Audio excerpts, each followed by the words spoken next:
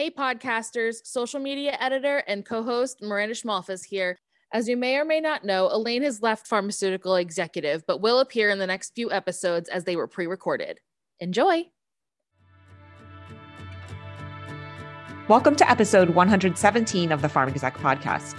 I'm Elaine Quilici, editor-in-chief of PharmExec magazine, here along with my co-host, group social media editor, Miranda Schmalfus. PharmExec magazine is a multimedia publishing brand that brings you the latest insights to master the science of success. On this week's episode, Miranda and I have the pleasure of speaking with Helen Sabzevari, CEO of Precigen. Helen talks about her background as a Persian-born scientist and how her professional journey has ultimately led her to the world of precision medicine. Let's take a quick break from our sponsor, and we'll be right back with Helen.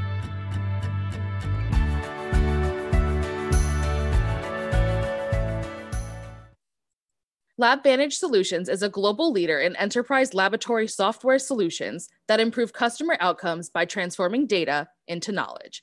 Its intelligent LIMS platform features advanced analytics, state-of-the-art AI, and mixed reality technologies that enable revolutionary advances in the pharmaceutical industry by drawing greater insights from broad data sets. For more information, visit labvantage.com.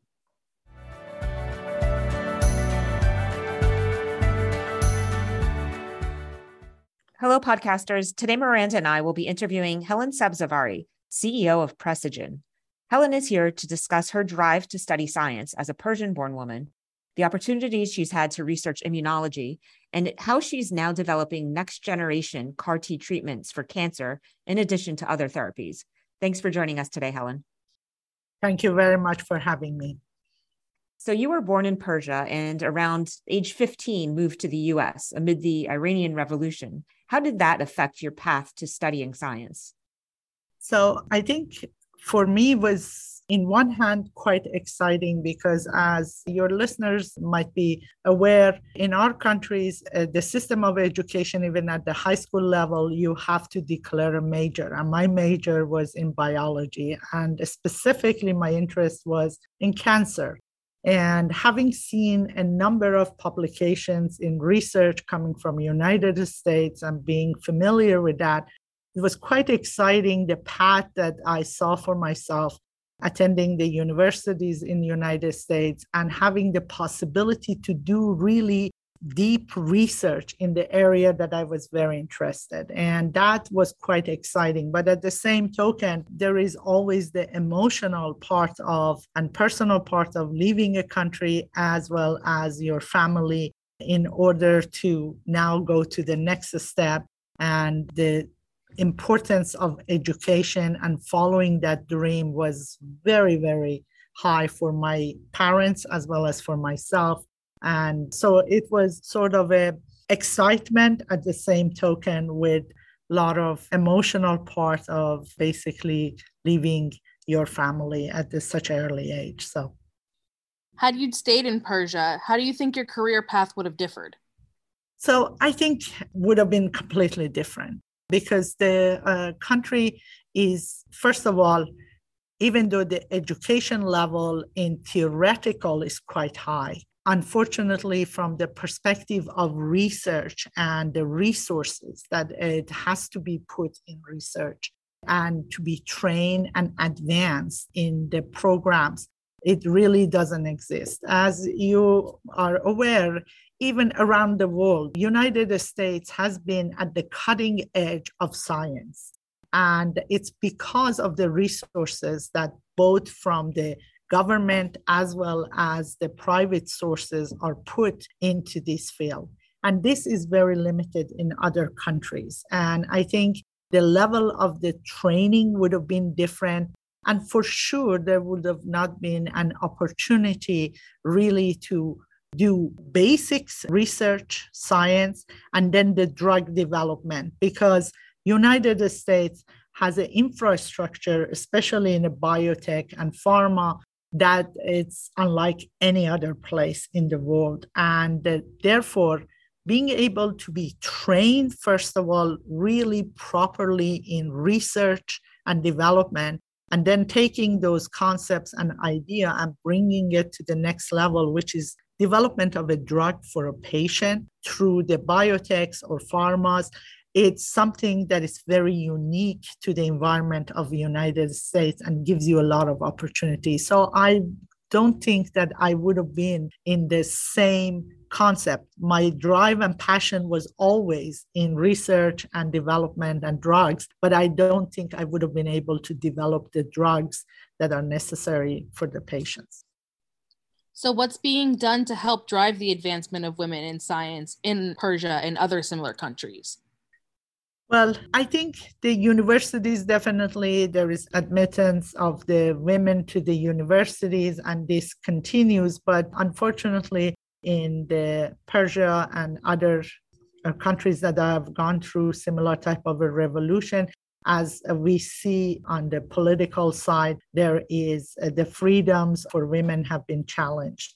And that is very unfortunate, and it limits the activities in these countries. So eventually your career path led you to immunology research and developing CAR T therapies. Could you explain your work in that area? Absolutely. So I was trained actually both during my PhD and postdoctoral programs in the field of immunotherapy and cancer immunology.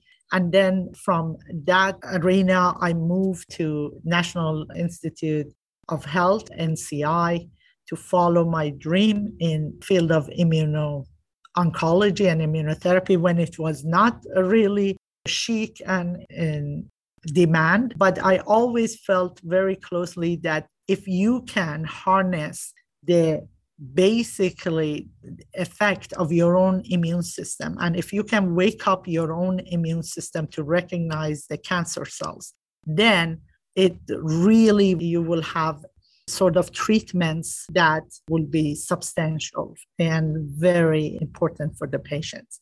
As a result of that, in my career, what I did was at NIH, I was leading the molecular immunology and cancer vaccines. And then from there, I joined Merck KGaA as a global head of the immuno-oncology and senior VP of Merck KGaA. And in the process, with the very, very talented team, we were able to bring Bavencio, which is anti-PD-L1, from discovery all the way to the commercialization and full development, and which is one of the approved drugs now for a number of indications in head and neck, in Merkel, and other indications that are currently being tested in the clinical trials. And then from there, I knew that the next cutting edge for the immuno-oncology and immunotherapy was really to design your own T cells, to see the tumor and really eradicate that in your body. And the way to do that was to genetically modifying them so they will identify the tumor and only the tumor cells in your body, and then destroy them. But the field of the CAR T, and we have seen the really importance of it in a hematological side. One of the biggest issues with the cell therapy or CAR T therapy or TCR therapy for that matter is the manufacturing of cells that, first of all, are genetically modified, and the time of manufacturing, the cost that is associated with this manufacturing, and the access of the patients to this. And another important part, which currently a lot of the platforms are not addressing, is the fact that once you generate these cells, how long can these cells maintain themselves in the body of the patient? Because of all the elements that I discussed, the cost, the long-term manufacturing, and the accessibility of this, obviously it's important that these cells will be able to persist, and not only just for one shot, but it can be continuously seeing the tumor. So what we have done at Precigen, which is really differentiated from all the other platforms, is we looked at the shortcomings of other platforms and the classical CAR Ts or TCRs, and say, what should we do to address the issues and the problems that exist in the current therapies with the CAR Ts, for instance. So one aspect of this was the design of the CAR T. All of the classical CAR Ts or CAR Ts that various companies currently have, they address basically recognizing a tumor antigen. But there is really very little mechanism for basically persistence of these cells and the kinetic expansion directly in the patient. And what everyone does is they design their CAR T and then they use basically the lentiviruses to expand them outside for many weeks. Anywhere between 4 to 8 weeks is the time of the manufacturing of this. And then you basically at the end, you have a very exhausted army of cells on your hand. Why? Because you have been activating them outside in order to expand to billions of these cells. So you can give one set of injection. And these cells, when you introduce them back to the patient, now they only have a finite life. And that's why in the majority of the clinical trials, when they looked at the blood from the patients and the samples and looked at do they find their CAR T cells, even though that they injected billions of them, they were not able to see them post 2 weeks, maximum 3 weeks. And then after that, these cells were gone completely. So that's one of the biggest issues, that you have to manufacture for long periods of time outside. You spend a lot of money in a centralized manufacturing fashion. And then you have generated, and I put it in that sort of terms, an exhausted army with the limitation of fighting the enemy, which is the tumor cells, for a very short period of time. This is not a sustainable way of treatment for the patients. As you know, the current cost of the CAR T almost gets close to $500,000, and for one-time treatment. This is not, you cannot repeat it. Majority of the patient cannot have access to it. And even the ones that they have access to it, sometimes the time of manufacturing is not sufficient. Even in regard to the off-the-shelf, we have the similar scenarios that the manufacturing cost is very high. You can produce enough material for 50 patients at a time, and it still takes 2 weeks or 3 weeks to get there. And it's the same exhausted cells at the end of the day. Plus, you have to introduce now either heavy editing to these cells or heavy lymphodepletion in this patient population.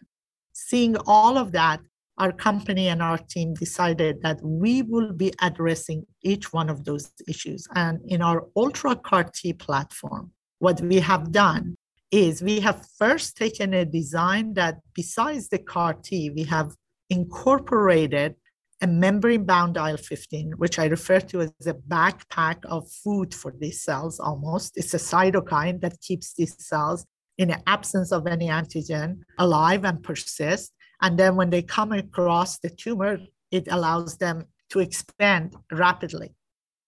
And we also have incorporated in design of our UltraCAR basically a safety switch. In a case of any kind of toxicity, we should be able to eliminate these cells from the patient's body. And that is something also unique that majority of the CAR Ts don't have it. And the reason for that is because they use lentivirus to introduce these genes to the T cells. And the lentivirus has a very limited payload, maybe only one gene at best if you push 2 genes then you drop your manufacturing basically ability. We use a non-viral system.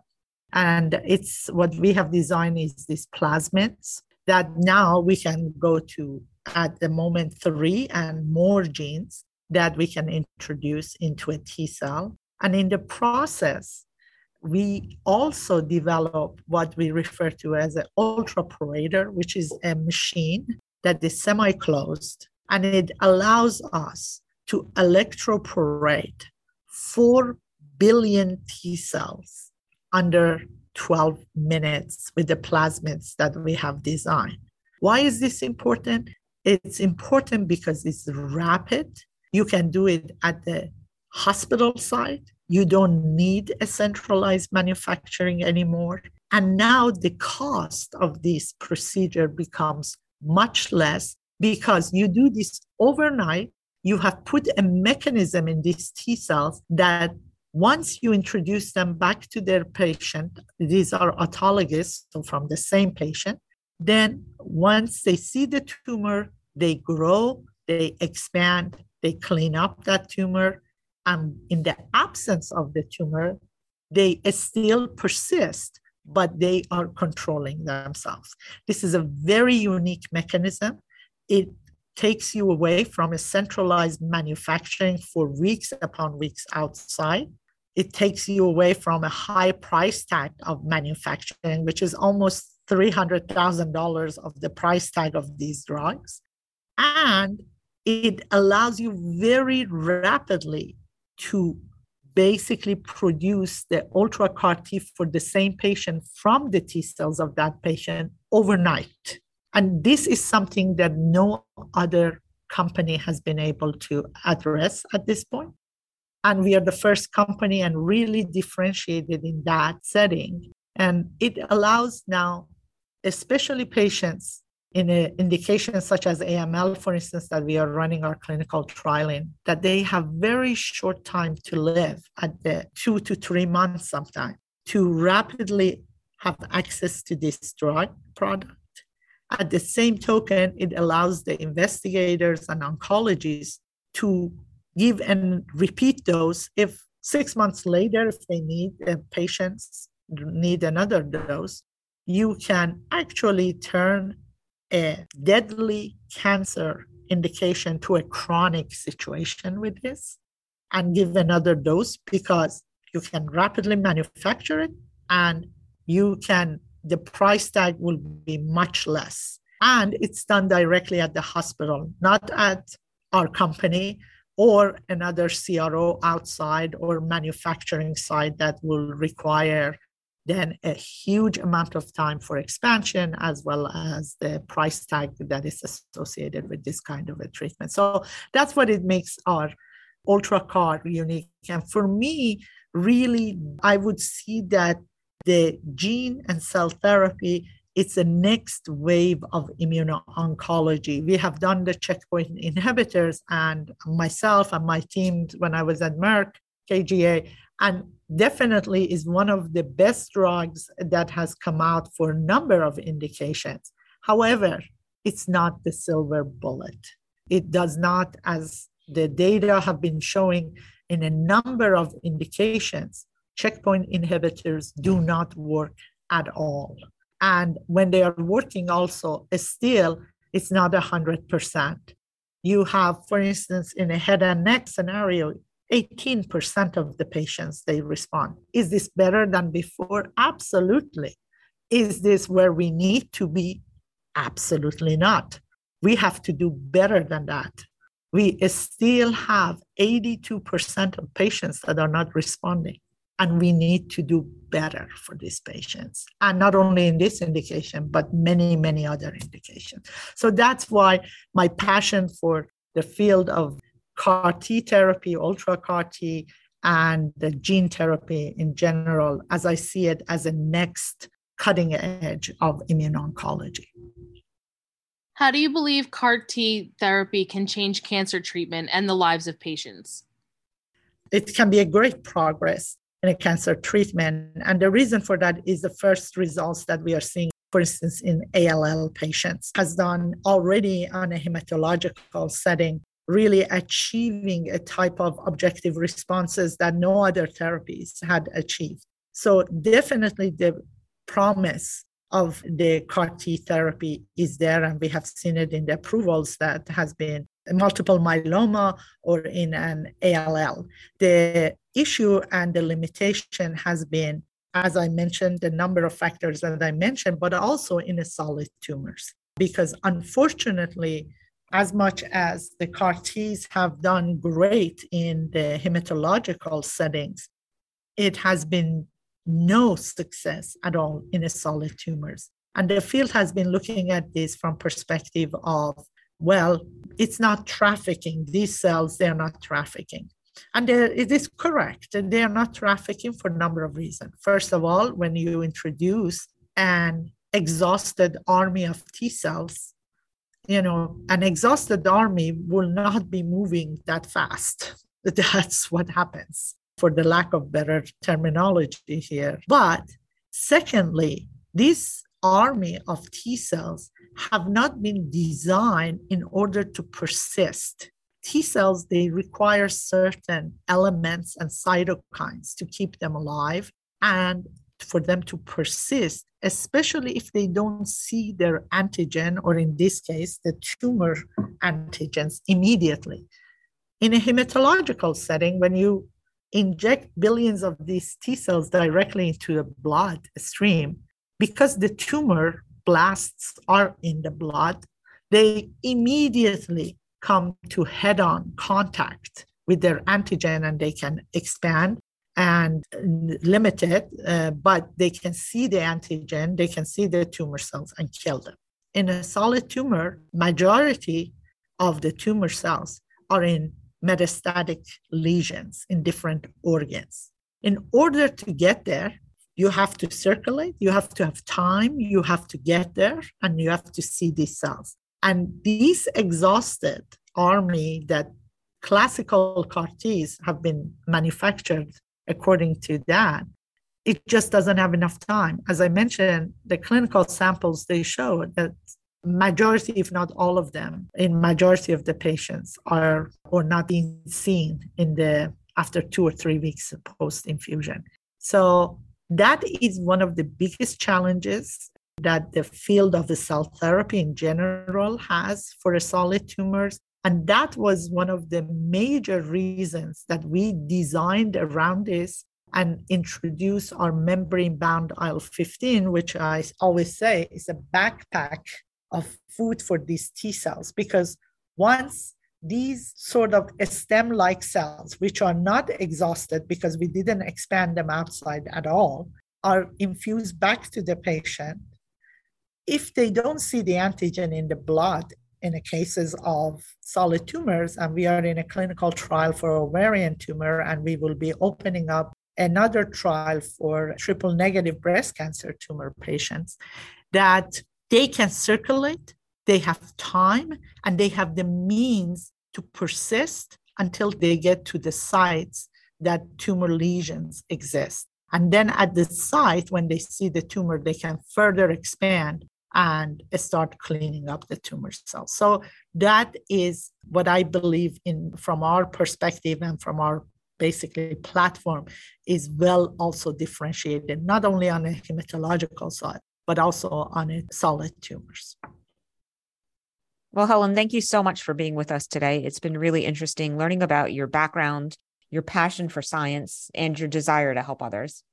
Thank you very much for having me, and I really appreciate being with you.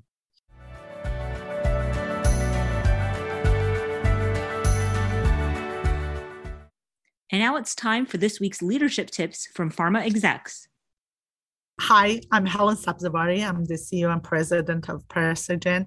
And my leadership tip is actually 2 basically advice that I got. One has been always you lead from the base, and that is the most important when you become a leader, for be part of your teams. And second thing that I always tell my team is the difference for the best leaders is that you can anticipate various scenarios in advance and be prepared for it. And that's what it makes a difference in how fast you can react, and having that plan B, C, and D in place would allow basically you and your team to move in a very challenging environments, for instance. And that I think has really been fundamental for me as a leader, those advice. Thank you for listening. We hope you enjoyed this week's Pharm Exec podcast. We are always pleased to take you behind the headlines, provide expert tips from industry leaders, and give you an inside look at what the Pharm Exec staff is working on. Remember, you can always find us on the web at pharmexec.com, on Twitter at pharmexec, on Instagram at Pharm Executive, and on YouTube.